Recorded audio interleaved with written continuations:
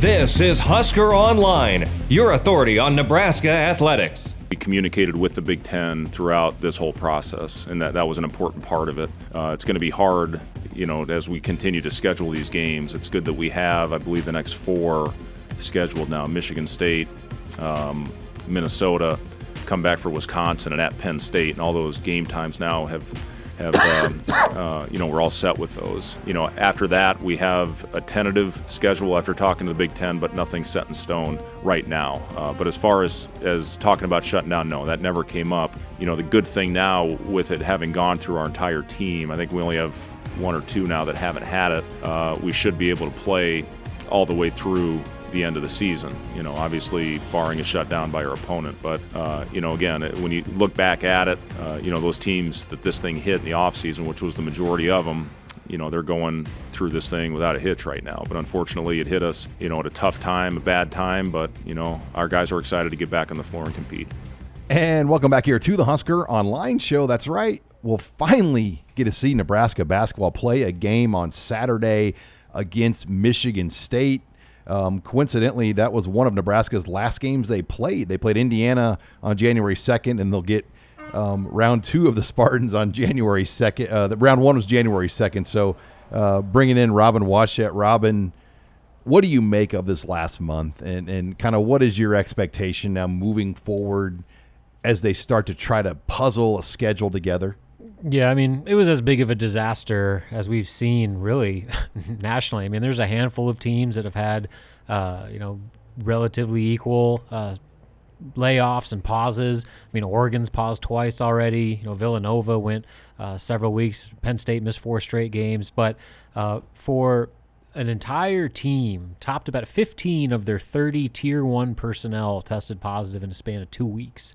And so, just the way that it just ravaged their entire program in such a short amount of time, I don't know if there's many other teams that were hit the way Nebraska was hit. And, like Fred mentioned in the open, it couldn't have come at a much worse time, because it just so happened that the last game they played against Indiana, that stretch where they erased an 18-point deficit, was as good as they've played all season long. And they just got Derek Walker back for the first time all season.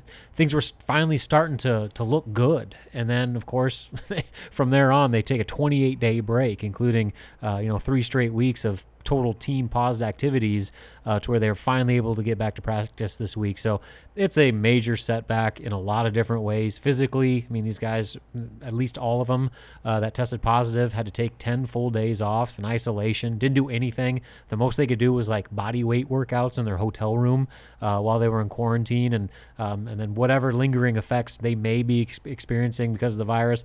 That's, nobody knows how much of an issue that's going to be.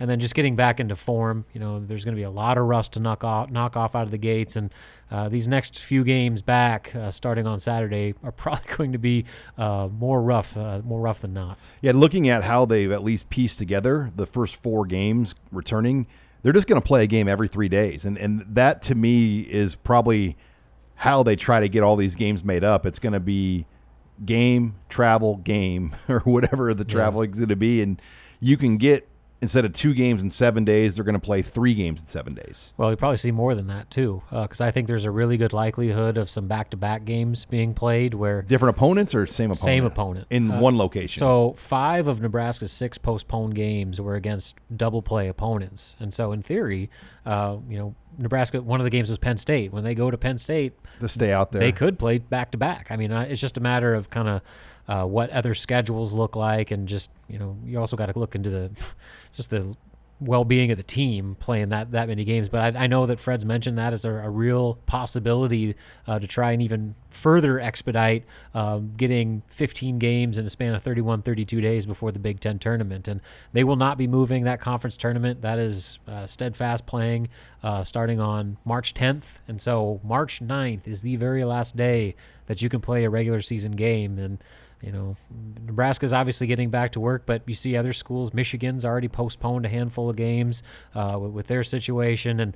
And, to think that 14 teams are going to try to get through, it's beyond just what Nebraska does, but all their opponents as well. it would not surprise me one bit if some of these games don't get canceled outright when all said and done. Yeah, and we saw it with volleyball this weekend. Northwestern popped a positive in Lincoln on Friday in the afternoon before the match on Friday night, canceled the whole weekend series, one positive test. So it's interesting just the different protocols, Robin, for sports, because one positive test in football, William Pristip, the punter, we assume he was a positive test because he didn't travel to Rutgers after punting the week before, I believe, or whenever it was for Nebraska, and they still played. So, just the way it is with other sports where you get one and you shut her down, it just seems like the rule book or how it's done for basketball or volleyball is different than what football maybe did earlier this year. Yeah, and I know there's, obviously there's just a smaller schedule, less breaks in between. And the players are around each other more in basketball. Exactly. And so, I mean, you're constantly around one group of guys where, with football, you isolate a little bit more by position, by side of the ball, that sort of stuff. With these guys, I mean, they're on the court, full contact with each other in their locker room. They're in the players' lounge. They're in the film room. They're going to class. They're living with each other. And so, I mean, that's how this thing was able to spread as quickly as it was. And, the question that I have going back to the schedule is, not only are they going to try to jam-pack these games in, but, at what extent are they going to force the issue to have these games played? You look at the ACC right now. Boston College earlier this week had to play a game with 4 scholarship players because they had an outbreak, and the ACC was insisting that that game be played. And was the Big Ten going to do the same thing to where, if you can at least field 5 players, scholarship or walk-on, are you going to be forced to play those games? Or is Nebraska would be. Or is it going to be more up to the discretion of the program? And I know Fred said there was never a discussion about shutting down the season, when they were going through their outbreak. But, you got to really wonder just what price is the league going to be willing to play or pay to play these remaining games just to get them all in. To get 11 bids, essentially. Yeah, essentially. I mean, and especially when it comes down to 10 a team or like 11. Nebraska. I mean, how much of a voice are they going to have to say as far as whether they play or not?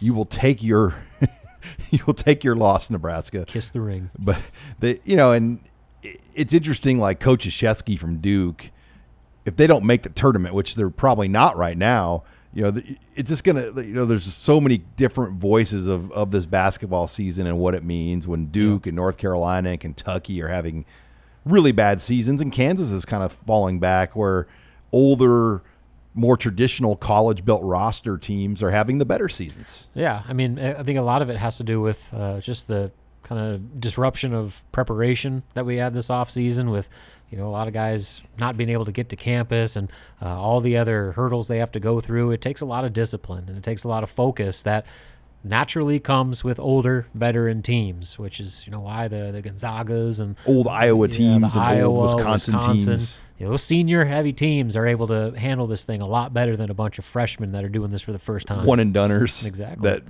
would rather be done than, what's funny is you hear Coach K come out and talk about we shouldn't even be playing this season. It's, because your team sucks. I mean, if you were undefeated right now, if you were Gonzaga, you would be saying we did the right thing. This is full steam ahead. Let's go. So it's all in the eye of the beholder. They only have 2 quality wins right now, I believe, Duke. I mean, as far as what would be even considered resume wins, and they're not even great resume wins, and they canceled all of their guarantee wins around Christmas. Yeah, I mean, it just goes to show that the one we can say a whole other segment. The one and done gamble is a very double-edged sword. It's not COVID proof. Yeah, I mean, especially if you don't hit on the right guys. If you're not getting the lottery picks that are no-brainers, and you have to win with guys that high school aren't kids at that level, then you realize the price you're paying by going that route. Or then Iowa is the complete opposite. They have a bunch of 20. I mean, what was the stat? Iowa and Wisconsin have older rosters than some NBA teams right now. The Bulls. I know the Wisconsin starting 5 is older than the Bulls by average. So,